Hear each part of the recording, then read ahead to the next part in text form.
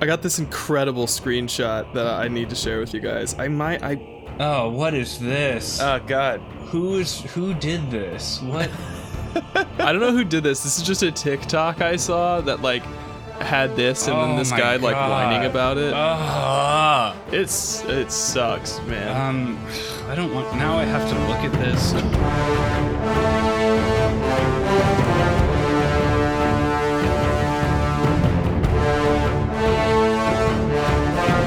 We need to talk about Kevin. We're back. It's me and Ted, as always, and we've got a special guest. Our good friend Kurt is with us. We had to bring Kurt on for. Hey, Kevin, why did I say hey, Kevin? Kevin? Oh man, kick him off the show. I meant to say hey, Trevor. You're done. You're done. Hey, You're done. You're done, man. You're out of here. We had to bring Kurt on because we are discussing something in his wheelhouse, his sort of area of expertise. Because as you all know already, Kevin Smith was the showrunner of the brand new Netflix reboot of He-Man titled Masters of the Universe Revelation. Was he actually the showrunner? I didn't realize that. He was the showrunner. So he was technically in charge of writing the show, which is why he's getting all the credit from people who are mad about it online. But I believe that we talked about on one of our comic book episodes, we talked about his Batman 66 comic that he co-wrote with Ralph Garman. And just by reading it, we could obviously tell that Kevin did none of the work, and it was all someone else. So in knowing that Kevin is like a notoriously lazy piece of shit who's happy to let other people do all the work and then take credit for it, much like his hero Stan Lee, we believe that my belief is that Kevin as a showrunner is basically a no-show job for him, or a no work job as they say. He shows up and sits around while everyone else does the writing. And I'm absolutely sure he has to sit to actually show up and like be annoying to everyone who's actually trying to get work. To go, oh, dude, yeah, man, that's really, man. Yeah. Here's the thing, though. I think that he is like a real bastard like Stan Lee, but I think that he's so dumb that he doesn't even realize it. Yeah. Like, I bet he thinks that he had an equal hand in writing that Batman comic with Ralph Garman. Like, he thinks it was 50-50, and I bet that as a showrunner, he's like, they're going around the room and taking ideas, and he's like, yeah, that's awesome. Yeah, man, that's great. And like, whatever. And then like ultimately contributing nothing, but still feeling like I bet he believes in his heart that he wrote that He-Man, like that it's his show. But I truly don't believe that, like, there were like none of the Kevin Smith like hallmarks in the writing of this show. I mean, there was corny humor, but it was like but the humor was like perfectly translated from the kind of corny humor that was in the original He-Man cartoon. This seemed like it was a Netflix, like this seemed like the most generic of like the Netflix animated stuff. Like, it had elements from like Castlevania a little bit. It just like, it didn't have any like specific voice, and especially thankfully not Kevin's. Yeah. Well, by the way, I want to say thank you for having me back on the show, by the way, because I breezed kind of passed out earlier. Kurt Schiller, co-host of Parents Just Don't Understand, obviously the founder and editor of Blood Knife, an expert on children's media. So we had to have him on to talk. Yeah, and one of the best friends of We Need to Talk About Kevin. Thank you. I have to say, I was not really a He-Man kid growing up. I actually preferred She-Ra, and I was ashamed about that for the longest time. Much like I was ashamed about the fact that I liked Sailor Moon a lot more than Dragon Ball Z, and I've kind of come around on that one. I appreciate both of them now. I still kind of think that not the modern She-Ra, which is kind of just which I don't want to get into, but it's fine for what it is. But the older ones, I do think that She-Ra is the better of the two cartoons. But this, it's weird. This was like, I agree with you completely about it didn't have a specific voice. Certainly not Kevin's. I almost feel like it didn't have any specific voice, and it was definitely very generic. Like it just kind of left very little impression on me, apart from maybe the first and last episodes. I guess I can agree with you there. I'm just going to get it out of the way. I liked it. I like this cartoon. But I agree with you that the first and last episodes are where it really shines, and a lot of the in between is kind of like, it feels very, very standard, I guess. I didn't dislike it. I want to say though about He-Man and She-Ra, I never watched any of them growing up. They were a little before my time. But like I only started to watch He-Man and She-Ra recently. Like my ex-girlfriend was really into like shitty old cartoons, and we would get high and watch them. and He-Man is so it was so funny, like, because at the time the children's TV standards of the time, and you might have some insight on this, Kurt, basically there couldn't be any violence really. He-Man could never really fight anybody. So you have this like you have this really great concept that has all this implied violence because he's like a super strong barbarian with a big badass sword. But every episode he would go up and show up and transform into He-Man, and then like he would have to like push a big rock or like open a really heavy door or something, and then the episode would end with him convincing the bad guy of the week to like be good instead. Or just like chasing them away. We never got to see him swing his sword or even like hit anybody. And then it was, and then it would cut to like, hey kids, and that's why you shouldn't get into a car with a stranger or whatever. And I do kind of agree with you. I watched a lot of both He-Man and She-Ra, and She-Ra is really interesting in that it kind of expands the world of He-Man a little bit, because it has like an actual concept to it, whereas He-Man is very much like, we got these 8 characters that we made toys of, like what can they say and what toys can they play with in the show.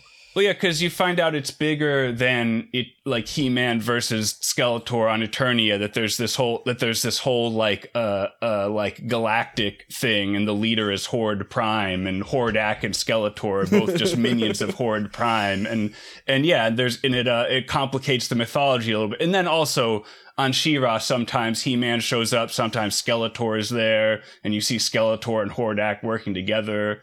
And I think I don't remember if this, I think it turns out that Skeletor was originally like a minion of Hordak who like got stranded on Eternia for some reason. I don't know. But anyway, I think that the old cartoon, I got really attached to the old cartoon because of how funny it is. And it's like, it's very shitty in a lot of ways. The animation is really shitty. And there's this promise of violence that never pays off. So watching the first episode of this He-Man reboot, it basically communicates the entire premise, the whole story of the old He-Man show in one episode, and you get to see them actually fighting and killing each other, and people getting chopped in half with swords and shit, and Man-at-Arms using his like cool laser weapons and slicing people up, and it's like, yes, finally. It was very like it was very cathartic kind of to watch, because they had to watch people attack. And because they had all the same goofy jokes. They have Orko being a little idiot. They have Cringer, which is also a really Cringer. The relationship between Cringer and Battle Cat was always really dark to me, because like Cringer is so terrified of turning into Battle Cat. He doesn't want to do it. He's always begging Prince Adam not to bring him along and not to transform him. And then once he becomes Battle Cat, he's like, "Ah, let's kill!" It's like this dark, murderous monster buried inside him, and he's just terrified of letting it get out. Also, I gotta say, awesome. They cast my favorite actor, Stephen Root, to play the voice of Cringer, which is great. He was great. All the voice actors in this, honestly, that was incredible the voice acting. Yeah. I mean, Mark Hamill as Skeletor is just like the most obvious and most perfect choice for that. That's awesome. I think the perfect choice, as I've said before, actually would have been Jackson Public from Venture Brothers. Yes. Yeah. But Mark Hamill does it in a very Mark Hamill way, where he sounds like a slightly tweaked version of the Joker, which is also awesome. But I do, even though the middle chunk of the show in between the first and last episodes isn't like that great, like I do think that the concept of, I mean, having Prince Adam die and then having wow, I forgot her, Teela kind of emerge as the hero, and then like I'm sorry, I just laughed because I remembered that they bring Prince Adam back to life just so he can die again, which is awesome. Like I think that's a real, and then obviously setting it up so that Teela is going to become the new He-Man in part 2, presumably. Like I think that is irrespective of all the gender politics or whatever culture war bullshit people are mad about, I think that's like a really cool way to take the story, and it makes sense. And I like the fact that it's like a sequel that like advances the story of He-Man rather than just like, you know, being like a reboot, because they already had a He-Man remake show like 15 years ago and the animation basically looked the same as this. So like it would have been really lame if they just did the same show over again. So I thought that was cool. And some of the ways that they advanced the world, like after Skeletor is gone and there are these warring factions of his former minions, like I don't know, I like all that stuff, and it made a lot of sense. And I don't believe that Kevin Smith came up with any of it.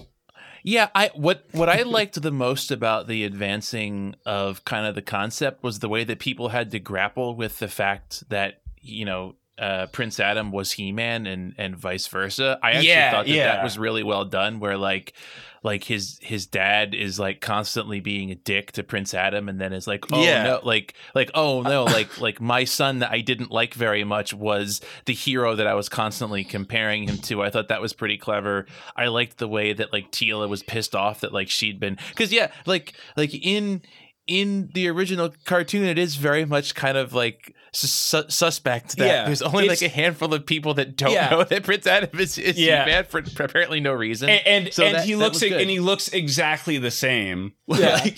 like in the original cartoon, it isn't even like he's like a smaller guy and he gets buff when he's He-Man. Like he literally looks exactly the same. Just he has a worse haircut. He just has less clothes on. Yeah, and that's one of the things that's also really frustrating and ridiculous about the original He-Man, and I like that they immediately do away with that, and it like has an impact on the story, which is really cool. And the scene where Prince Adam dies in the first one, you see Teela figuring out that it's him, like as he's dying. That like, man, that really hits emotionally. Yeah. My issue with the series isn't even that like I didn't like it. It's just that I felt like the middle of the series, they really are relying on Teela, Evil-Lyn, and Andra to carry the series, and I didn't feel like Teela and Andra were especially like interesting characters. Like Andra is basically not like a non-character. Like she could have been anyone. They really didn't spend any time developing her or thinking about like who she was. Like her whole thing is like, oh, this is so cool. Yeah. Like I'm having fun. She's a fan. Like, okay. Yeah.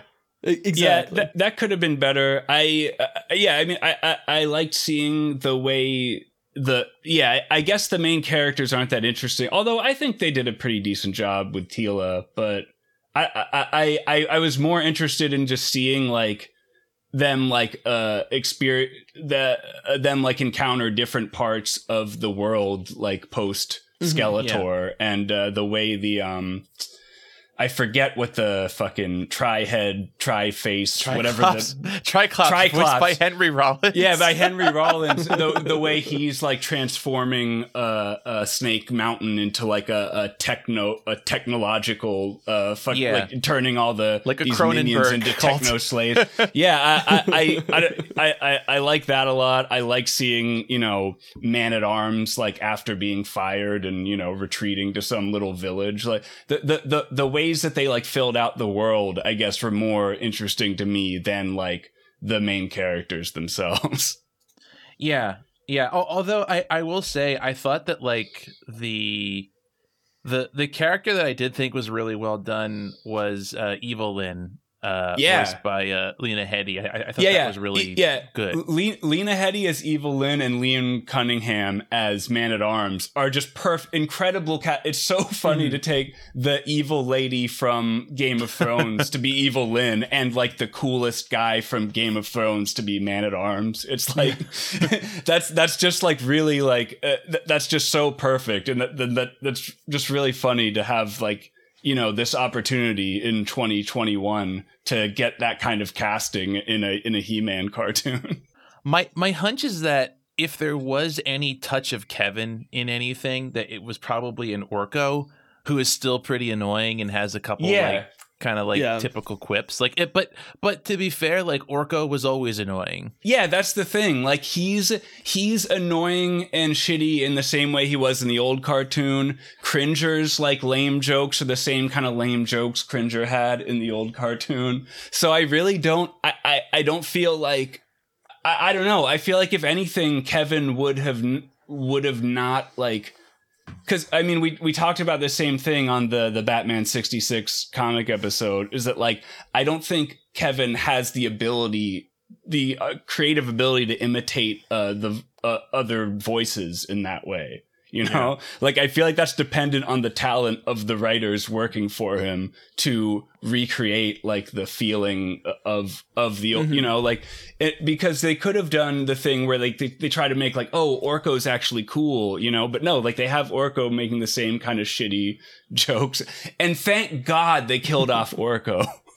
Yeah. I was so glad that Orko fucking died. And he got to have his little heroic death. He got to do one good thing for the first time in his whole miserable life, and he died in the process. That's the perfect way to handle the character of Orko.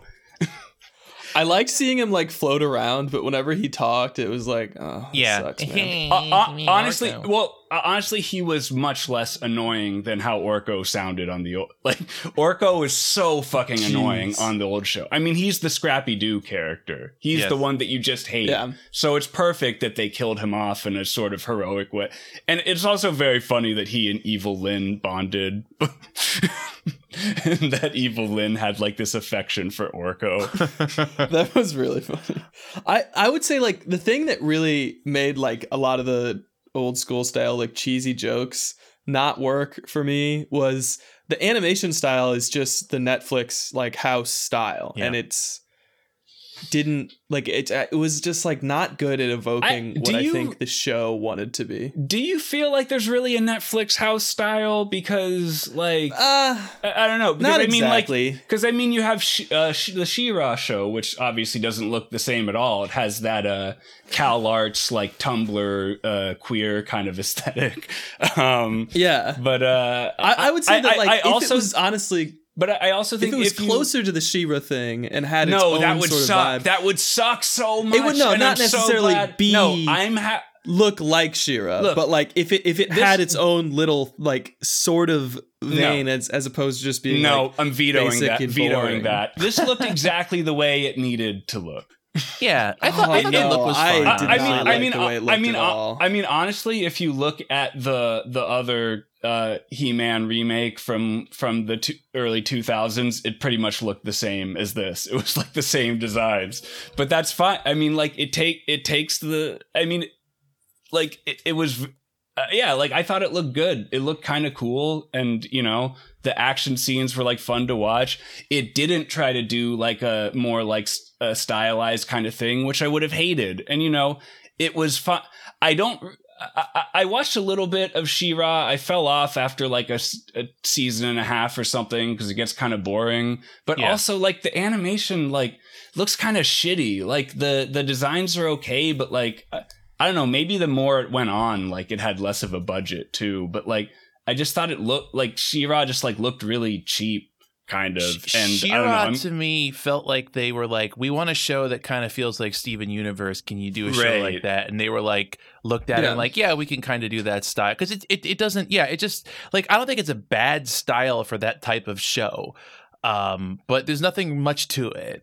The style is fine, but the animation looks cheap. Like Steven Universe has some beautifully done animation. It's very like fluid, the design aside, like the animation looks great, but She-Ra, like I don't necessarily think the design is bad. I just feel like they cheaped out on the animation. It looks very flat. Can I jump back to something that you said earlier, Trev, which is you said you were mentioning about how you feel like Kevin doesn't realize that nobody, like, he doesn't actually serve a purpose. And it reminded me of this this interview with him, or this excerpt with him that you've probably brought it up on the show before, but he was talking about directing a couple episodes of, I think it was the Flash series, I think. We've talked about Flash and Supergirl. And there's like an interview that I saw where he was talking about, wow, it's so easy to direct an episode of television. Like, you basically just like show up and tell people what to do, and it just kind of goes off as planned. You're just there to hang out with the actors and joke around because they already figured everything out for you. Exactly. But it seemed to me that reading between the lines, it felt to me like he didn't realize that it was that way for him because he didn't serve a purpose and probably isn't a very good director and doesn't have anything to add. And they were kind of like humoring him as a fan. Like he seemed to be interpreting that as like, well, that's what directing TV is like. I was kind of like, I don't know, Kevin. It kind of seems like maybe they just knew that you're not very good at this and they shouldn't really expect too much of you. I think it's a little bit of both, because he is right to a degree about directing TV, because in the sense that, a TV, it's not like the director isn't like the main guy in charge of the production, like on a movie. And then for a lot of TV shows, they kind of have like a set way of doing things and a set like style and look and everything. So the director is there, like the director's job is like kind of a formality, although that can be different depending on the show, but for a kind of CW style show like The Flash, like they kind of have everything worked out. They don't need a director to come and like bring their like vision to it or something.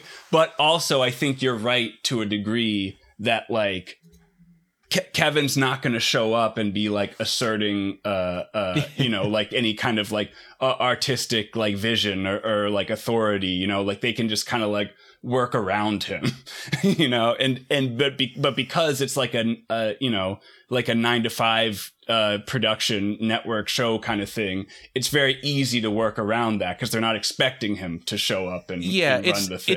It's not like Frank Darabont showing up and directing a couple episodes of The Walking Dead. Exactly. Yeah. Like I don't know, like on something like, a show like Breaking Bad or whatever that's very stylized, like they do depend on the directors having bringing something to it, but it's very collaborative between the director and the showrunner and like the episode's writer, and they like, I think they worked out the creative aspects together. And that, but then on something like something like Supergirl, like they don't really need a director to put in that creative work. They're just kind of just there. And like you said, especially with Kevin, it's like daycare. It's like going to the Flash director day camp, like, like a fucking like he's a Make-A-Wish kid, and then they get to have Kevin Smith's name on it just because he's a name that's associated with geek culture, and that's the transaction. It's funny that you say that, because it makes me think that like.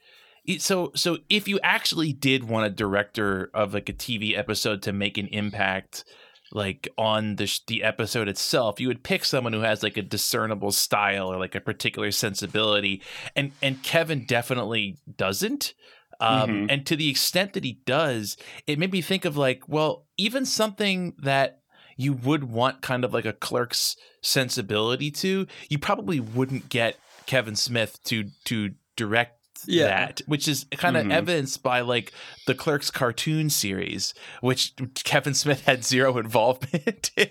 Well, he was technically involved in, and I think he's actually the credited writer on most of the episodes, but that's another situation where there was a writer's room and a bunch of like, TV animation comedy veteran writers who obviously were, but like Kevin he was there and he gets all the credit. He technically he's credited as the writer on the first episode, which is funny because it makes sense, because that's kind of the episode where you would kind of just pitch ideas and have someone go, yeah, that's fucking awesome, dude.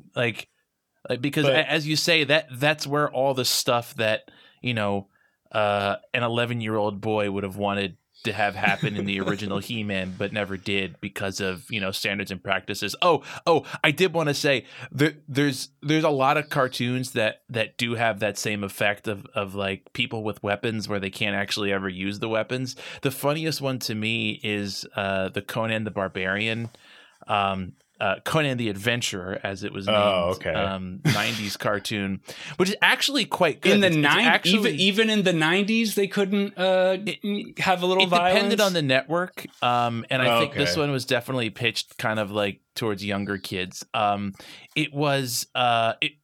It's actually fairly true to the Robert Howard novels, like surprisingly so. I forget the woman who was the showrunner for it, but she actually had like a real deep affinity for kind of like sword and sorcery, like comics and stories, and so she really tried to like replicate that kind of like 1930s pulp feel to it. And they make a big deal about everyone having these like star metal weapons that are the only thing that can kill the snake people, but they never actually hit the snake people with them. Instead, kind of like a beam shoots out that like sends them to the nether zone. So everyone has these prominent weapons that they never actually swing at anyone, or like they might just like touch them to them.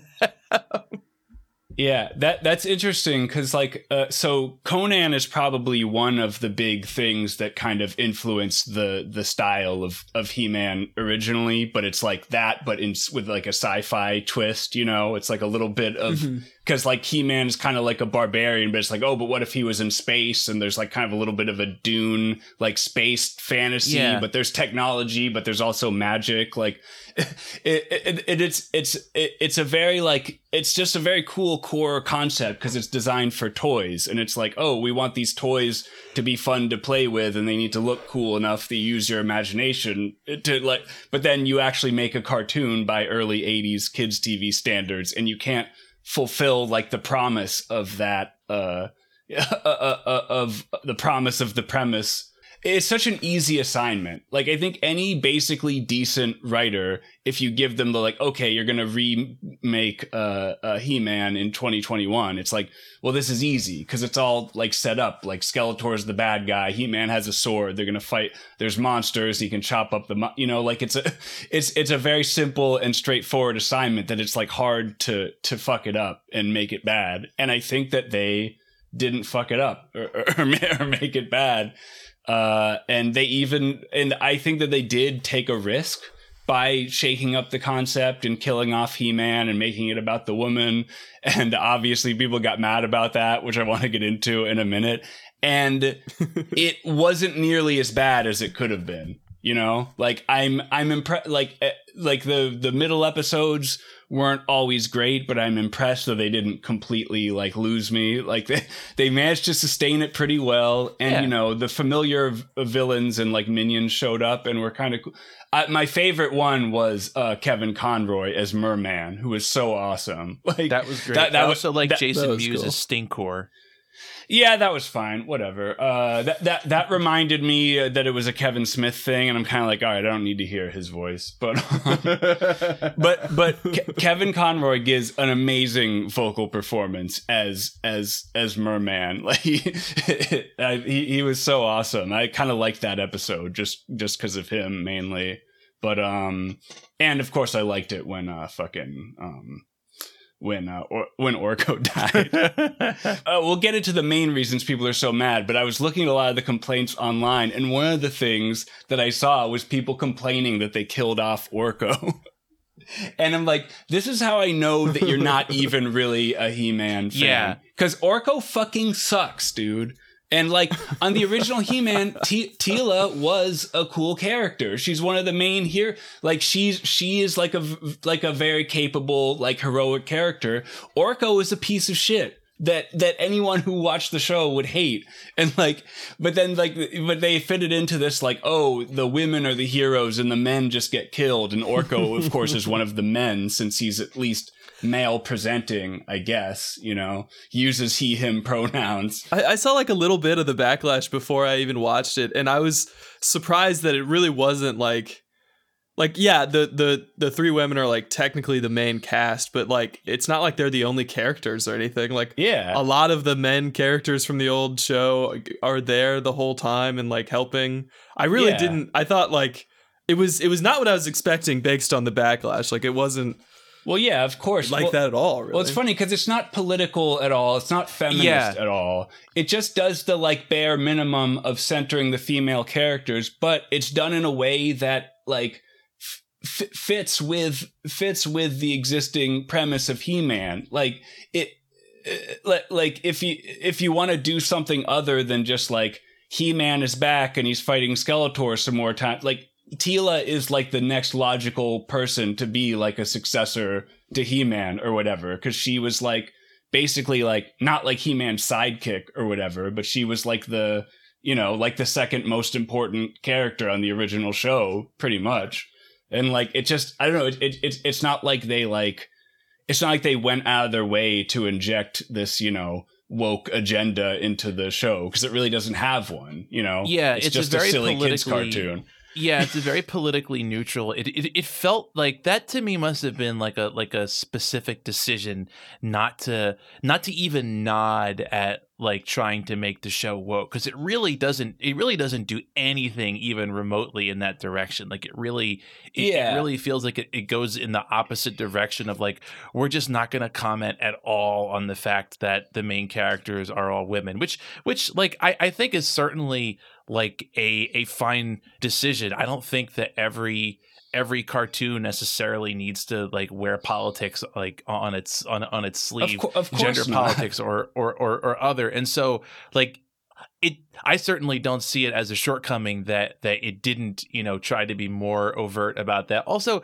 that it's really like He-Man is such a simplistic show to begin with. It's like what exactly is there to deconstruct in the original He-Man? I actually if you really wanted to do that, you would keep Prince Adam alive and have him grapple with like what the persona of He-Man means to him. Yeah, like and you know what? That would have sucked. Yeah, exactly. Yeah, that would have been super whack.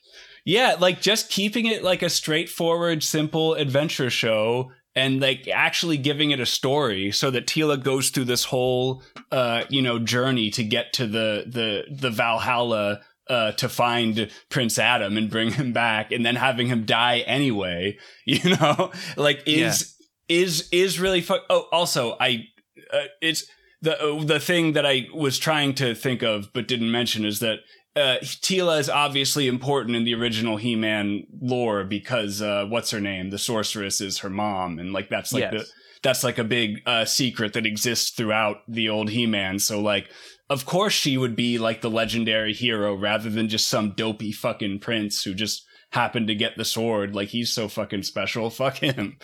Yeah. I also thought it was interesting that and again, this had to have been like a very like intentional decision. They don't try to really shy away from just doing violence and killing. Like it was clearly like they were like, yeah, we're gonna have people, you know, fight and kill each other, which again, if you were going to make it like a more quote unquote woke show, you would speak to that in some way. But like for instance, in the second episode, when they encounter like the like Triclops cult, there's like a father and his daughter who have feel like they've been like pressured into joining the cult, and they get turned into these robots, and they just straight up murk them. I was like, oh, okay, so Yeah. they're just like killing people. They're not trying to comment on anything. They're just trying to have a show where people fight and kill each other with like big swords. Yeah. Like, okay, sure, that's fine. But then that also just narratively, makes the stakes more real. You know, the fact that like that characters can actually get killed, including the fucking main character, He-Man himself. You know, like that. It's better. Like that. Just politics aside, that's just more interesting narratively than it being more like, you know, She-Ra, where, you know, no one is really gonna be killed, at least not on screen. You know, they're gonna like the bad guys are gonna be turned into good guys with love, or, you know, whatever. Like I'm not trying to like shit on She-Ra too hard. Like I don't really have any problem with it, but like I don't know. I like when there's actually violence, it just makes the narrative more, you know, it makes the stakes real. Like it makes it feel like any of this actually matters, you know? Yeah, I really felt like the backlash against it felt very forced. Like it felt like, my God. It felt like just the worst, dumbest people who were going who the sort of people who you would expect to get mad at any He-Man adaptation, and then people who were like who saw it as an opportunity to complain about the woke agenda, and were like, "Oh, hello, fellow kids! I'm mad at He-Man," because like, nope, nobody fucking cares about He-Man. No one exactly. No one's that's just exactly what it is. He-Man. Yeah, that's exactly what it is. Like, I feel like as far as anyone can be a fan of He-Man, I'm sort of a fan of He-Man just because I watched some of it while I was high, like a couple years ago. You know, like I feel like I'm about as invested in He-Man as any like rational person could be, and I liked all the decisions they made. You know, but I think that's exactly right. Like, it's most people. These like fucking right-wing culture warriors or whoever will look for any reason, will latch on to any fucking children's show or any stupid bullshit to pretend that they care about, to like pretend that their like culture is being taken away, and then convince themselves that they're really mad about it, you know? It's just using the, like, none of these people gave a shit about He-Man. It's just using this as an excuse to complain about the same things over and over again. But all that aside, I love that it happened. I've enjoyed every second of it because it is so hilarious for Kevin Smith to be at the center of the latest culture war wokeness controversy over some shit that he probably didn't even actually write. Oh, he absolutely didn't write it. Yeah. It's so great. I love it. I love that all these people have, because a lot of these like kind of right-wing leaning people probably really liked Kevin Smith until recently because a lot of his stuff is like, you know, edgy or whatever. And it's the kind of stuff stupid people like, you know, but they all like turned on him. Well, what's funny is to me, my impression of him is that he's not even really one of those guys who seems to take joy in like kind of, you know, like making a big show of flipping the bird to right wingers. Like he's definitely says things like that, but he's not like God, who's that one Star Wars author who is constantly about it, Chuck whatever his name. Chuck Wendig. Yeah, Wendig. Like he's not that kind of guy where like it's his brand to be like, yeah, fuck the right wing, and you know, even though he's like a shitty liberal, he's not that guy at all. So it's funny to watch him squirm around We've talked about this. Kevin has gone on like the Anthony Cumia show and stuff. He has like friends with like a podcast on like Compound Media. He goes on Joe Rogan. Like Kevin he's too dumb to even like notice where those like cultural divisions exist. And like he's like been very friendly to the right-wing podcast like radio sphere in the past. And I don't know if he even knows Like when he goes on the Anthony Cumia show, I don't even know if he knows that this guy's like notoriously racist or whatever. But he's just kind of reaching some of his dumb fans, you know? But yeah, so he's far from that type of personality. Yeah, and what's funny is I was looking at the Wikipedia entry because I only started kind of following that in the last like week or two, and I was like, oh, okay, like I should brush up on this a bit. I wasn't really paying attention to it when it was happening. And he's apparently already said like, don't worry, Prince Adam isn't really dead after the last episode, and they're gonna bring him back. And so it's like he's already like he doesn't even know he doesn't even know how to use that to boost the show's PR and his own PR. Like if he were smart about it, he would seize on that opportunity to get like a bunch of like liberals super psyched about the shitty He-Man, the okay He-Man show on Netflix. Like that would be the smart thing to do, would be to lean into it, be like, yeah, we did it to fucking right the wrongs of the original show, and then people would take up this. Like he manages to do the worst possible thing of like kind of apologizing but not really. But like, don't worry, we're gonna make everybody happy. It'll be fine. That's the thing. His main instinct is to try to like appease people, and that's part of the thing. So like I gotta find it. I forgot because it's been a little while now, but the big hashtag that was going around immediately after it was hashtag Kevin Smith lied. And so I was looking into that and trying to figure out like what was it people were complaining about. And they're right. He actually did lie. Either that or he's so stupid that he doesn't even know what's going on with his own show that he's theoretically writing. Because like a few months ago, he did, because some guy named Clownfish made a post with like some inside information and saying like basically He-Man steps aside and Teela becomes the real hero. And she has a girlfriend. And Kevin replied to that and he said, he goes, as showrunner, I really could have used these story suggestions before we locked the scripts. However, no. He-Man does no stepping aside, wrong, and Teela has no girlfriend on her show. The storyline is pretty dark and way metal, blah, blah, blah. And then he says, with all due respect, I've read every Masters official script for our shows, plus wrote a few, lie, and viewed 4 amazing animatics. While Teela is present and she has always been in the Masters of the Universe adventures, she plays a big role. Our series is literally all about He-Man. So like before it came out, like people are getting mad about it, and he's like trying to appease them and explain like, no, it's not like that. But he's being incredibly obtuse about it and not realizing that the things they're complaining about actually are correct. Like he's saying like, what are you talking about? It's all about He-Man. No one steps aside. She doesn't have a girlfriend. Like that's all. Like the fact that in a cartoon for kids, if you if you give a woman that like haircut where the side of her head is shaved, and then she has like a friend who's a woman and is like always like by her side and also has short hair, like you're basically saying like this is her girlfriend. Like we're not saying it, but that's like the like implication. And like that's what they call queer coding, right? And Kevin is either just lying here or he's too dense to see the queer coding in his own fucking show that he's pretending to write. Apparently the second season is already produced, so and is done, and they're supposedly releasing it later this year.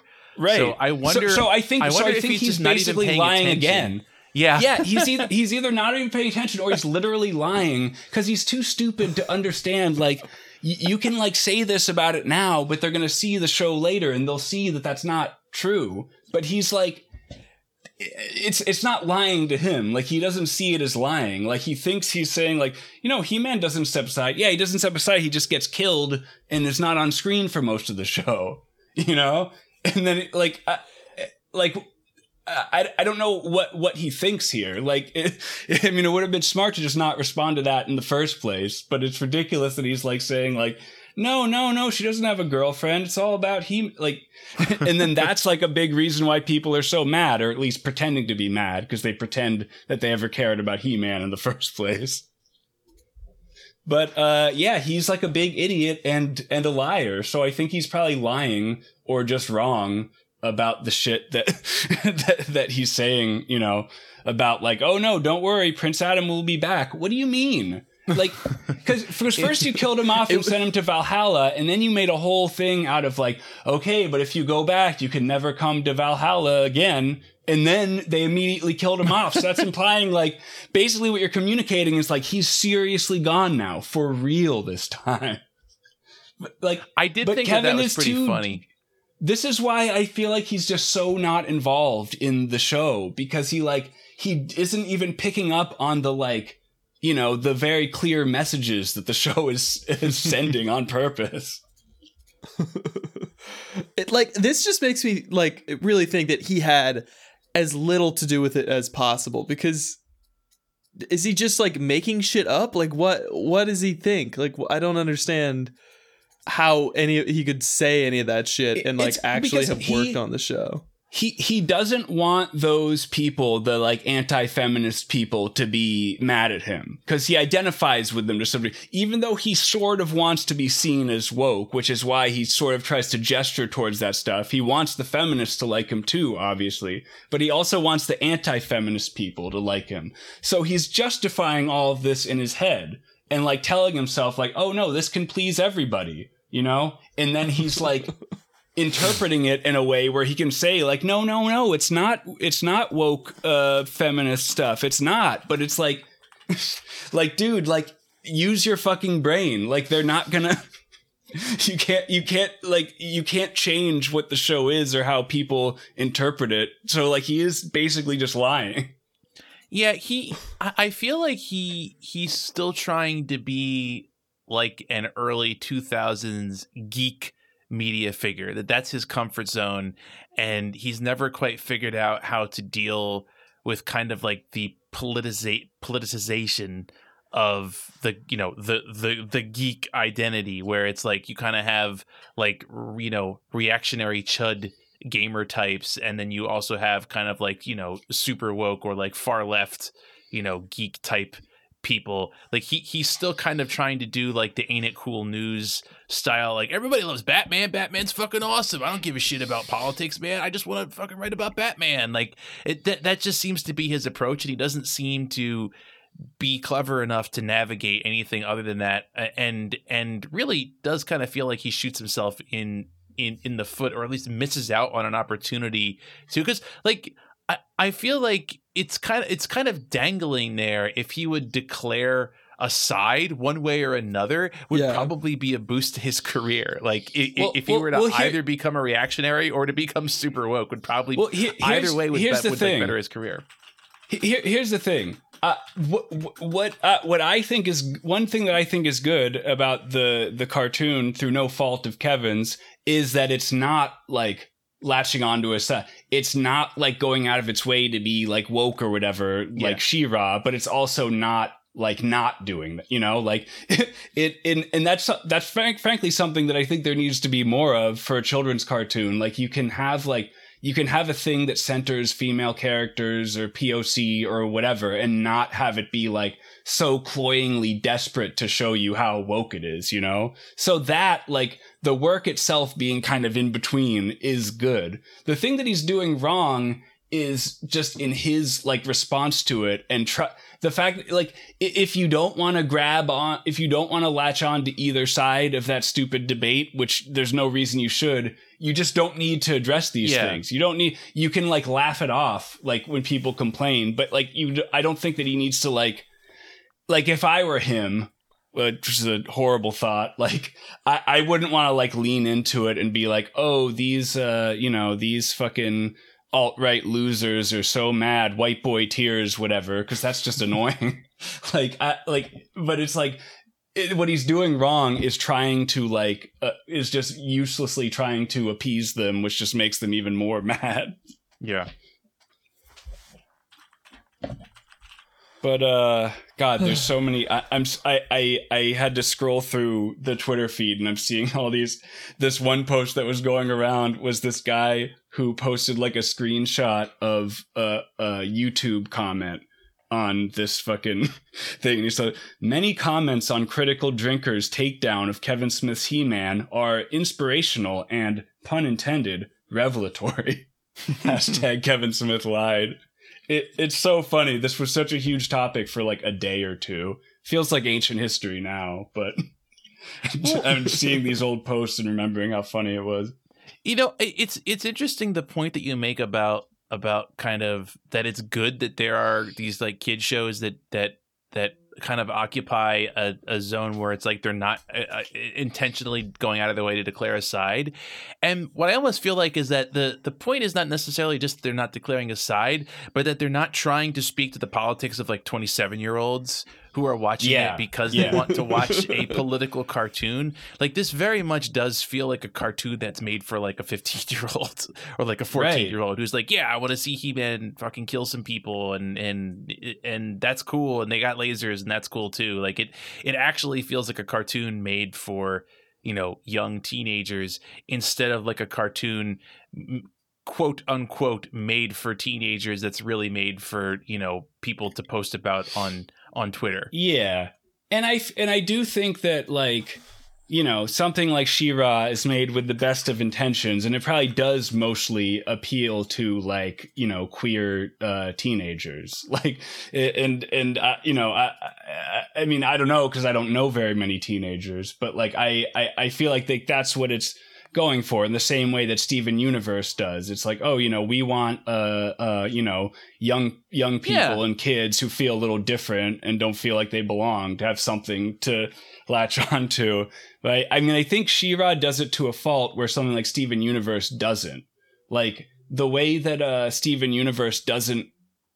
It's like all of the like actually I don't even want to get into talking about Steven Universe. Just forget I even brought that up. Yeah, I agree with you, but I also agree I don't really feel like talking about it. Yeah. I realized I didn't want to go off on that tangent, so I'm just aborting that.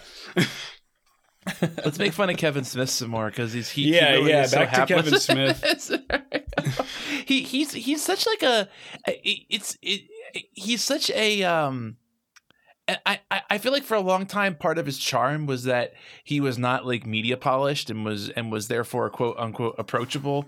I remember the episode that you all did about the like live shows for A Night with Kevin Smith, and like that for a long time felt like it was a very positive thing for him, or like people viewed it as a positive thing, or like, oh, you know, he's not polished, he's just kind of, you know, talking and running his mouth.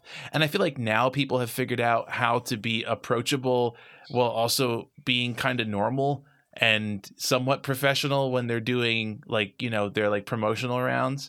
And I feel like he hasn't quite figured out how to do that. And so it's just like Kevin Smith talking about another thing.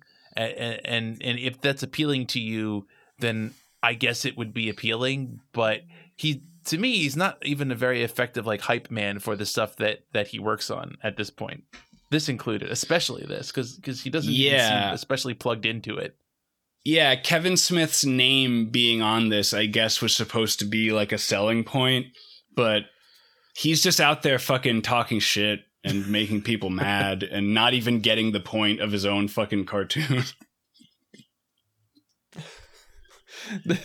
This one you just sent is funny because new Kevin is talking to old Kevin like, what a loser. Doesn't this fat fuck know good weed costs money? He doesn't. He didn't smoke weed then, probably. He didn't start smoking weed until like his late 30s. Yeah, and but also but just the premise that Kevin Smith is a sellout. Like, oh, he really sold out.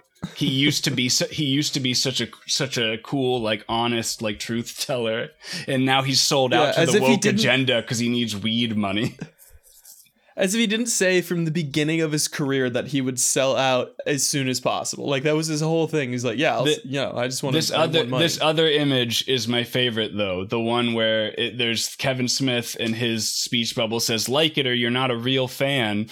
and then the He-Man behind him with his sword goes going, this is for Orko. Like the guy that made this is so mad that Kevin Smith killed off Orko that he's imagining awesome. He-Man in his head, like getting revenge on Kevin Smith. Oh man, it's such a Did you notice that charging He-Man is also in the background of the second one? For some reason? Yeah. Oh fuck, I did not. That's amazing. It's just there as a backdrop.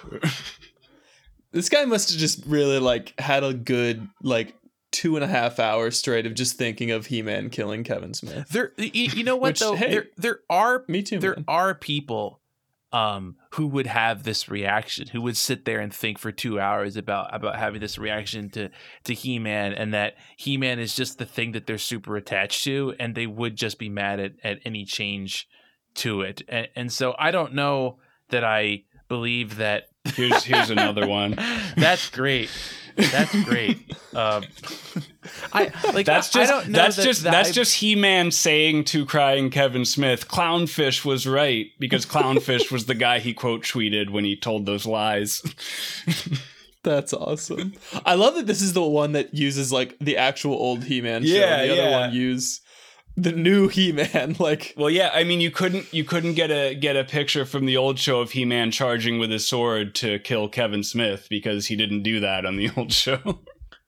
I like how he's not even. Well, I guess it's. I don't know who that character is who they put the crying face on. Yeah, but I don't know. I assume it's really some annoying. goofy soy boy Yeah. type of character. Oh, that reminds me. I wanted to say about Orko, because in this they retcon Orko slightly here, because they have him reflecting on his. I forget what the name of his other dimension of little annoying people is that he comes from, but basically he's saying that he was like a joke to them, and that's why he left. You know, because it's like a whole world. It's a whole world of like great magicians, and he sucks at magic. But there was an episode I remember from the original He-Man where they go to Orko's dimension, and of course all the other little Orko guys are like him, you know, intellectually speaking. And they're just as annoying as him. And also, but the thing about that episode was it was established that in Orko's world, Orko is actually considered a great sorcerer. That because he's like, even though like the whole thing about Orko's character is that every single time he tries to cast a spell, he gets it wrong and usually causes more problems. Like somehow by the standards of his shitty world of Orko's, he's the best one that exists. And there's like a really obnoxious girl Orko there who like loves him and wants to marry him. And it's like, why would you ever leave this fucking stupid ass world where you're the best one to go to like a normal place where everyone can see how much you suck and you're never helpful to anybody? Like, why wouldn't you just stay in your weird little Orko world? But of course they retcon that, and Orko is just as much of a joke in his home world as he is in Eternia. Was there a She-Ra Orko equivalent? I'm trying to remember. There was like a weird like old mushroom lady kind of like that's goofy. right. Yeah. She was kind of She-Ra's version of Orko. That's right. And I think she had like an old Jewish lady type of voice. She was very Jew coded, if I recall. Yeah, I wanted to make sure to get that point in about Orko, because of watching the old show, Orko is the most consistently fucking annoying thing. Oh, also, I think Orko is played by Griffin Newman, who hosts that Blank Check podcast, and they're the reason that Valerie and I didn't do the Elaine May podcast, because they did it first. So that's a little small world kind of thing. And they got in trouble for saying creepy stuff about wanting to have sex with Elaine May. So, Dodged a bullet there. Yeah. There's a little bit of a Kevin's Receipts thing that I wanted to get into, because somebody sent me this post, and it's not directly related to He-Man because big news, apparently Kevin Smith is currently filming Clerks 3. So yeah, I think I officially have to move past the point of skepticism and say that Clerks 3 probably is happening. But so I guess, but because of the He-Man thing, Kevin Smith has kind of gone on the list of people that right-wing culture warriors will just complain about at any turn because he's associated with the woke agenda or whatever. So I guess Kevin Smith quote tweeted this guy with 1 follower on Twitter responding to something about Clerks 3. And this guy said, "One good thing comes from this movie. After it's done, Kevin Smith will be forgotten. This is all he has left. He has no actual talent. Watching him disappear from people's memories will be the best part of 2022. And it's so funny to see all these people talking shit about Kevin now, even though it's like for the wrong reasons. Like the reason they hate him is because of a cartoon he didn't write that's actually pretty good. But then Kevin Smith quote tweeted this, total fucking sensitive ass Kevin quote tweets this total fucking rando to like do this fucking I've been anticipating being forgotten going on 27 years, but if I can keep making media, good or bad, that's always proof of life. One can even become irrelevant, and I've been than for giant stretches, but so long as one keeps creating, you'll never truly disappear. Heart emoji.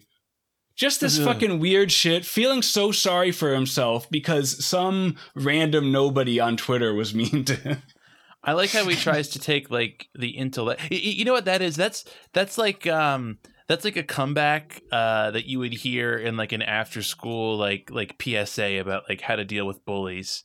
It's where it's like, you know what? I'm going to be the bigger person and be intellectual about this and pontificate about the temporary and transitive nature of fame and media. And it's like, shut the fuck up. Like, and either tell them to fuck off, or better yet, just like don't respond to them. Don't make like a self-pitying post to like a 1 follower person. Yeah, it's so fucking lame. I don't know if we talked on the show about how Kevin quote tweeted Vera Drew's post a while back, which was very scary because it was Vera quote tweeted. That's very close. Yeah, Vera quote tweeted our podcast and tagged Kevin Smith into it. And Kevin saw it and like quote tweet and responded to it because he like was showing like, oh, look at my mentions. One guy like, here's one guy saying I'm the best person who ever lived, and then here's this other person saying I should go fuck myself when I suck. and yeah, so it's like that was too close for comfort. I blocked him on the podcast account because I was so scared. Like that was just too close for comfort. But yeah, it's so funny that he'll go out of his way to respond to random people making fun of him. It's really pathetic. And then he squeezes in that self-deprecating shit like I've been anticipating being forgotten for 27 years. Shut up, man. Fuck you. The Clerks 3 actually getting made has to be in some way related to like the like pandemic fallout in some way. There has to be some connection, because I feel like that is like I felt like your skepticism was correct, and I still feel like it was correct at the time. And well, here's the thing. I what I've always been clear about, because to be more clear about what my skepticism is, Kevin Smith is constantly talking about like, oh, we're going to make this or that. We're going to do Mallrats 2 or whatever. And then whenever like he says something like that, people will send me the post and be like, oh my God, this new Kevin Smith movie's coming out. And I'm always like, no. You got to take that with a grain of salt. But Clerks 3 was always like a maybe in my mind. Like if there's one thing of all the bullshit he talks about doing that'll never happen, if there's one thing that'll actually get made, it is Clerks 3. But I was still sort of optimistic that even that probably wouldn't happen. But, you know, I'm wrong.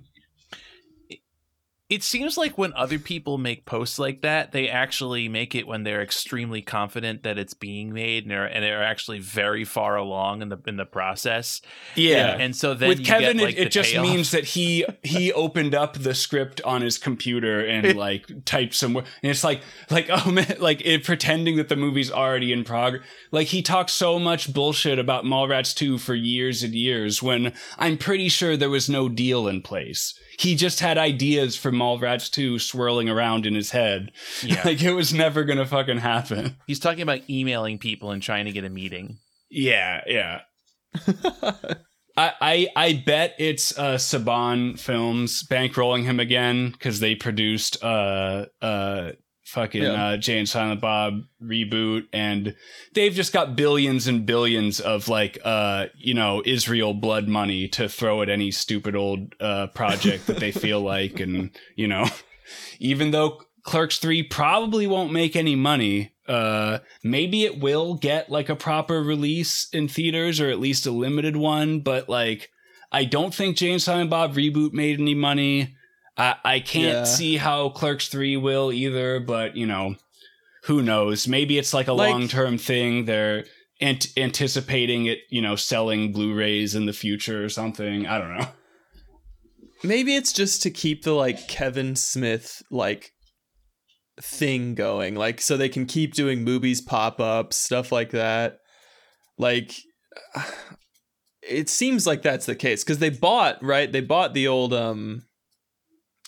the old Quick Stop for the movie, right?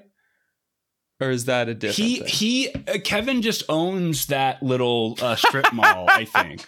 Like, because he had his new Smod castle is there, like just 2 doors down from Quick Stop. And I think he just owns that whole little strip.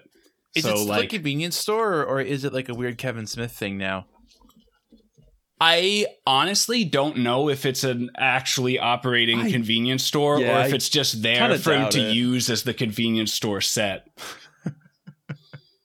It almost this sounds stupid, but it almost feels like a betrayal to have it not be a convenience store. It might be. I don't know. He might be.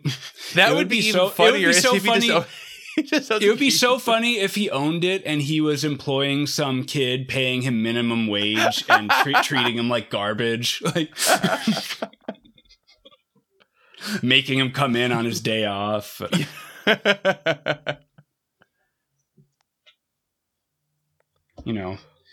got to learn the value of hard work, just like Kevin did working there all those years ago. Grinding it out. Gotta grind to make your indie movie so that years later you can have a no-show job on a Netflix cartoon. He took that job and made something of himself, so this kid can too, Can you imagine like the quality of employee that would work at a Kevin Smith run? It would probably be somebody who was really attached to that idea. I mean, do you remember like it's kind of changed to a degree, I feel like, as comics have been a bit more professionalized and to a small degree. But do you remember like in like the early 2000s or maybe a little bit later, like if you went into a comic book shop, and it is still largely like this, or just the people working there are just like the friends of the owner who are just like complete shitbags and are just hanging out. That's what I exactly feel like, what Kevin Smith's comic book store is. Jay and Silent Bob's secret stash. He has all of his friends working there being assholes, and they made a whole goddamn reality show about it. That episode was too depressing to me to finish. Oh my god, dude! Talk about it. That was rough. And I also think that like his friends that quote unquote work there aren't actually the ones doing any of the work, and they're actual employees that you don't see on the TV show staffing the place, and his friends just show up to like hang out. That's so weird. That's got to be such a strange half-life of an existence where like you are the professional sycophant of someone who is essentially himself a professional sycophant. Like you're siphoning off like 1/1000th of the glamour of Hollywood, through the tiniest straw that There Will Be Blood style goes all the way over and gets just a little tiny sip of the milkshake. It's like you're holding on to like the loose threads of the coattails. Like Kevin Smith's riding coattails, and they're just on the like little like whiskers hanging off of barely clinging on to that coattail. But yeah, I guess Joe, who sent me this Kevin's receipts, I guess he reports that all these right-wing man-children who are mad about the He-Man cartoon are manifesting that Clerks 3 will be a disaster. So all of my support to those angry losers. Yes. I hope that your meme magic works, and Clerks 3 is a huge failure, and it stops Kevin from ever having any kind of career ever again. I hope this is the one that finally does it. I think they're on the smart money there. I think. Yeah. I think in this case only, they are on the right side of history. Yeah. So kudos to them. Like almost like the bigger a production each new Kevin Smith thing, the bigger the production is, the more likelihood it will end his career. Because if it's a small failure, that's not a big deal. But if somehow people actually invested a bunch of money on a Kevin Smith thing, there's a pretty high likelihood that it will actually finally piss people off. Oh, but this is fucking, I'm sure it's like a $5 million budget at most for the, because it's not like he has to pay fucking Dante and Randall anything. and maybe Rosario Dawson will show up for a cameo or something, but he's not going to get any real actors in starring roles. Like it's definitely not going to be more than like a $10 million production, which is like chump change in Hollywood accounting. So they wouldn't. After, I'm trying to remember what his most expensive movie was. I think it might have been Jersey Girl. But I think ever since like that, huge flop, like no one's ever going to risk like serious money on him again. But what were you saying about Kilroy Was Here? So Kilroy Was Here, it's not out yet, and he's already just like hyping up his next movie. And didn't he auction it off as an NFT? Didn't he sell Kilroy Was Here to someone? Wasn't it gonna like still be released or something? Like, we have to watch it for the fucking show. But I think that the NFT included the rights to the movie for whoever bought it. So like they would have to be the one to like release it. He did like a Wu-Tang album. That's so presumptuous. And like not just like, yeah, I guess that's what I remember reading. I didn't follow up on it. Maybe it's a scam and he just sold it, like just like had somebody set up it to is buy a scam. it. It's an NFT. Well, that's like it's the definition of a fucking scam. Like he was just never intending to ever like have anybody see Kilroy Was Here, and he had some like one of his friends. It was never gonna come out. But the thing is, like, I think it was planned for maybe this past October, or maybe it was this. I don't know what it was, but like the pandemic basically ensured that there was no way it was ever going to play in a theater. And I'm sure like he could get a streaming deal, but they'd all be severely lowballing him for it. Like they don't want to pay any. So like he or Scott Mosier or whoever probably figured out that they could potentially make more money selling it as an NFT to some random person than they could taking a streaming deal. But I can't find any updates on what happened with that. He announced that he was selling it as an NFT. Back in 1994, I took my first flick to Sundance to sell it. Now in 2021, I'm taking my new flick to crypto to sell it. So he doesn't even understand this. I don't think he understands what an NFT is. Kilroy Was Here to be the first film sold as an NFT. Winner can even distribute it.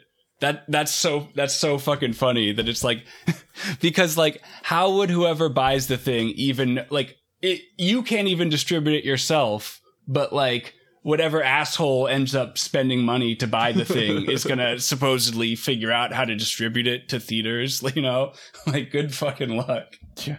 Welcome to Jay and Silent Bob's Crypto Studio, home of the Smokin' Tokens. That's pretty good. Smoking tokens. Yeah, I can't figure out whether it actually sold to anyone. Yeah, the buyer would have This the rights is- to exhibit, distribute, or stream the piece. Okay, so theoretically, the person that bought it could just take a fucking deal from Amazon Prime, you know, and make like some quick money off of it. Oh my god, he's creating his own he's actually creating his own NFT marketplace. Oh my god. That seems like a really bad that was a bad idea at the time. And it's an even worse idea now. Oh my god, he has a website for this and everything. I thought that Jay and Silent Bob Crypto Studio was just a dumb little joke, but this is an actual thing he's doing. All of these NFTs is basically just him selling off like fucking like memorabilia and swag and like cameos and shit, but it's like packaging it as like, oh, but it's cryptocurrency. Like, if you bought a Bluntman and Chronic issue 1 comic cover NFT, you've bought the first in our comic cover series. If you caught a Kilroy Was Here preview NFT, hold on to it, because it's bound to go up in value when we auction the Kilroy. So they haven't auctioned off Kilroy Was Here yet. What? This is such a huge fucking scam. That seems like a fuck up, actually. And if you won one of the platinum smoking tokens, congrats. Your crypto cameos oh my god. One of the people who buys an NFT gets to make a cameo in Clerks 3. The June will feature another round of smoking tokens, this time commemorating blah blah blah. A second Bluntman and Chronic comic cover. So basically it's just a bunch of crap he's selling off, but trying to inflate the value by making it a blockchain thing. This is so weird. Oh, I thought you came up with the name Smoking Token. That's an actual thing. Wow. No, yeah, that's what he's calling it. Wow. I was kind of impressed. I was like, wow, that's exactly what Kevin Smith would call it. And it turns out I was right about it. I was just reading his tweet, but I thought that he was just making a joke. But no, this is a real thing. Holy shit. Smoking Token Yellow. He was selling these for $654 for the Smoking Token Yellows. The Smoking Token Orange was $327. These are all sold out. Jesus Christ, he sold 66 of one of these for $144 each. Where is these values coming from? 7 Smoking Token Purples sold for $1,243 each. What the and these things he's selling is just a little GIF of the logo of Jay and Silent Bob Reboot, and then it says Jay and Silent Bob Smoking Tokens on it. It's what's doubly funny about that is like not only is it pathetic, but it's actually like the amount is small enough that it's actually like extra pathetic, because like it's not even a very big scam. Yeah. It's like an Ed, Edd n Eddy scam. Yeah. Like he just wants to buy a bunch of Jawbreakers. Yeah, like he did a big scam for about what, like $80,000 is like everything that you have listed out so far.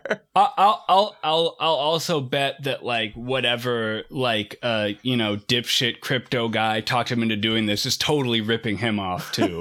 Like he's gonna wind up like getting killed by like the Ukrainian mob.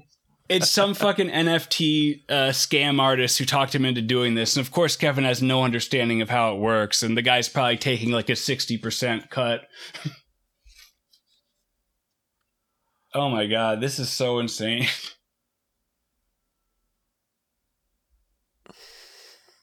I'm looking just at like the stuff that he sells on his merch shop. He has a birthday cards set. Oh my God. Yeah, Bluntman and Chronic stash jar. That's the thing. This is why he doesn't even need to make movies anymore, because he can just make money off of himself as like a personality and sell all this useless bullshit.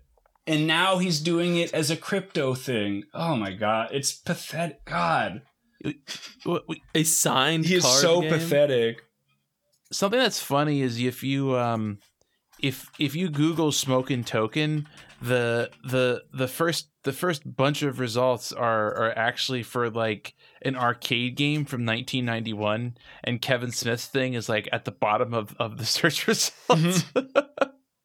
We look forward to building long-term interactions with artists and their audiences, and as the power of blockchains expand, provide a platform that allows unlimited creativity. What the fuck are you talking about? You're just selling fucking animated GIFs. This sucks so much, man. So it looks like it's this company called Phantasma Chain. Which seems to have specialized in doing a bunch of these scams, unsurprisingly. Yeah, of course. That's what they do. They reach out to fucking idiots like Kevin Smith and be like, hey, will you lend your likeness or trademark or whatever to this thing, and we'll make a lot of money for doing absolutely nothing. Selling a trailer as an NFT is like just sad. Oh, there's toys too. There's the Buddy Jesus dashboard figurine, Mubi plush toy. Yeah. Oh, but this is just regular merch. This isn't even NFT stuff. It's just on the same website to give people more bullshit to spend their money on. God, he's got a hot sauce. This sucks, man. Okay, so he's selling signed Blu-rays of Madness in the Method, which was Jason Mewes' movie, and I'm really curious. Yeah, not his movie. I'm really curious about how much of a cut Jay gets for that. All right, well, should we steer the conversation back to He-Man, or is there even anything left to say about it? I didn't come into this with much to say about it, honestly. Yeah, you didn't care about the He-Man thing. I liked it. Yeah. I'm excited to see the second half of it or whatever, He-Man. because Skeletor got the fucking sword of Grayskull, and now he's an even bigger, scarier Skeletor. That's cool. I hope that they do kind of So my kind of thoughts on it overall is I liked it, but not a whole lot. But I am curious to see where it goes, because I actually feel coming out of this season more or less how I felt after the first season of Castlevania, where I was kind of like, oh, that was kind of promising, but like it didn't really do a whole lot. It kind of just like sets itself up, and this very much feels like that. I hope that they do something cool with the show where it turns out to be kind of like a World of Ruin, like Skeletor as this god figure makes everything all super fucked up, and like that could actually be like pretty cool. So I'll probably check it out when it comes out eventually, and if it seems cool, I'll probably watch it. As long as Kevin Smith doesn't have too much more to do with it than he did with the first season. I mean, it's already done. Like it's like any pre-production or writing was already done by now. Like, so like, you know, there's no chance of Kevin influencing it negatively from this point. You know, it is whatever it is. He can't. And we'll get to see Teela as the girl version of He-Man, so that'll be cool, probably. She-Man. Yeah, She-Man, or he. It would be hilarious if it was He-Woman. It'd be awesome if it was just her head, but on He-Man's body. That would be kind of the exact same outfit with the bare man's chest. Hey! He has a harness. Little halter top. Oh, okay, true. That's a halter top. I don't even know if I could call that a harness. Yeah, I watched the whole thing, couldn't form an opinion on it other than the first episode was really cool, and the way it ended was cool, and it was just sort of worth watching. If you like cartoons like me, then pretty much worth watching. It's a very cartoony cartoon. I think the high point of the series for me was when Evil Lynn kind of like stops being Evil Lynn and is just like, I'm just Lynn now, and takes off her. It was kind of cool that like she was kind of old, like not old, but like she was. There was a sense that the character had kind of like progressed, which again I give the series some credit for. I also like that once Skeletor is back, she just goes back to him. Because it's like you're seeing she's becoming good. She's not all bad. But then once Skeletor is there, it's like, she's just going to go back to Skeletor. Like, he's the boss, you know? Yeah. You're not going to go against him. And then also the fact that Beastman was still like fiercely loyal to that was Evil really Lyn cool. Actually, and followed them I'm glad you around mentioned to that. like protect her. I like that. I thought that was actually really interesting because Beastman was always like the shittiest, dumbest of Skeletor's gang, from what I recall. Like he was like the chump who always gets immediately defeated. And was kind of like what really wasn't even like remotely a threat. And so yeah, it was kind of cool that he was actually like kind of a badass. He was kind of like a simp, like an ultimate simp. Yeah. That was kind of cool. I like that. Yeah, pretty cool. Maybe I'll watch it again. Probably not, but I'm at least sort of looking forward to the second half of it. So, Kurt, Blood Knife, of course. Everyone listens to this already knows about Blood Knife, but keep reading Blood Knife. It's awesome. Speaking of cartoons, are we ever going to see the release of that Parents Just Don't Understand episode we did about the Batman movie? Yes. I was waiting for that to come up, and actually, yes. So I had it about halfway edited, and then the laptop that I was using died, but I re-downloaded the individual tracks, and I was actually editing them earlier today. So yes, I will tell you, within the next 3 weeks, I will release that. And I will tag everyone. That's on amazing. Twitter. Yep. Stay tuned for that. Parents Just Don't Understand, an episode that we recorded almost a year ago with Rose. Rose was still part of We Need to Talk About Kevin. Yeah. When we did this episode, talking about Batman Mask of the Phantasm, which would have tied in very nicely with the Batman miniseries we were doing at the time. Maybe you should do it too.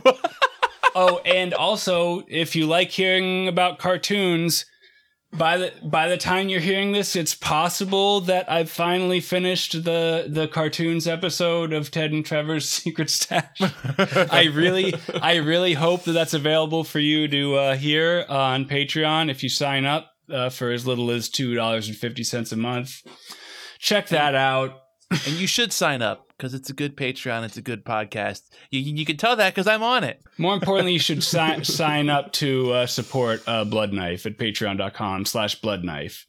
Yes, you should. We actually have some really cool issues coming up. I kind of screwed up the production schedule towards the end of the summer a little bit, but we have a cyberpunk focused first anniversary issue is coming out in the next couple of weeks. Awesome. And then we have an issue that's going to be all about Satan, different Satan stuff. Yeah. And then there's going to be one about transhumanism is also coming out a little bit later in the year that has some real bangers that are being written for that as well. And friend of the show, Rose had a great article in the most recent issue about Mary Harron and director of American Psycho and Charlie Says. Charlie Says. Really good, really good article. Yeah. Really great stuff. I love Mary Harron. She's very underappreciated as a director, and I really enjoyed the article. So check that out. I didn't even realize that she had directed Charlie Says. I kind of hadn't paid much attention to it, and now I definitely have to watch it. Charlie Says is cool. I liked it a lot. I haven't seen her Betty Page film either. Which I should watch. It's good. I watched that recently. Also, it's really good. It's really interesting how like American Psycho is this like beloved cult movie, but none of that clout transferred on to Mary Harron, and people also don't realize how directly responsible she was for so many of the great things about that movie, and how she had to like fight the studio to get it made the way it was. So and people will still shit on it as being this like toxically masculine film. Oh my God, do you realize that who directed it and what the previous two movies that she directed were? Yeah. Mary Harron is great. Check that out. Check out Rose's article, bloodknife.com. And thanks for having me back on the show, boys. I greatly appreciate it. Always love coming on. Always love shitting on Kevin Smith. We got to have you here anytime we're talking about a children's cartoon, of course. So, all right. Thanks, Kurt. Thanks, everybody, for listening. Bye-bye. Thanks. Bye. Bye.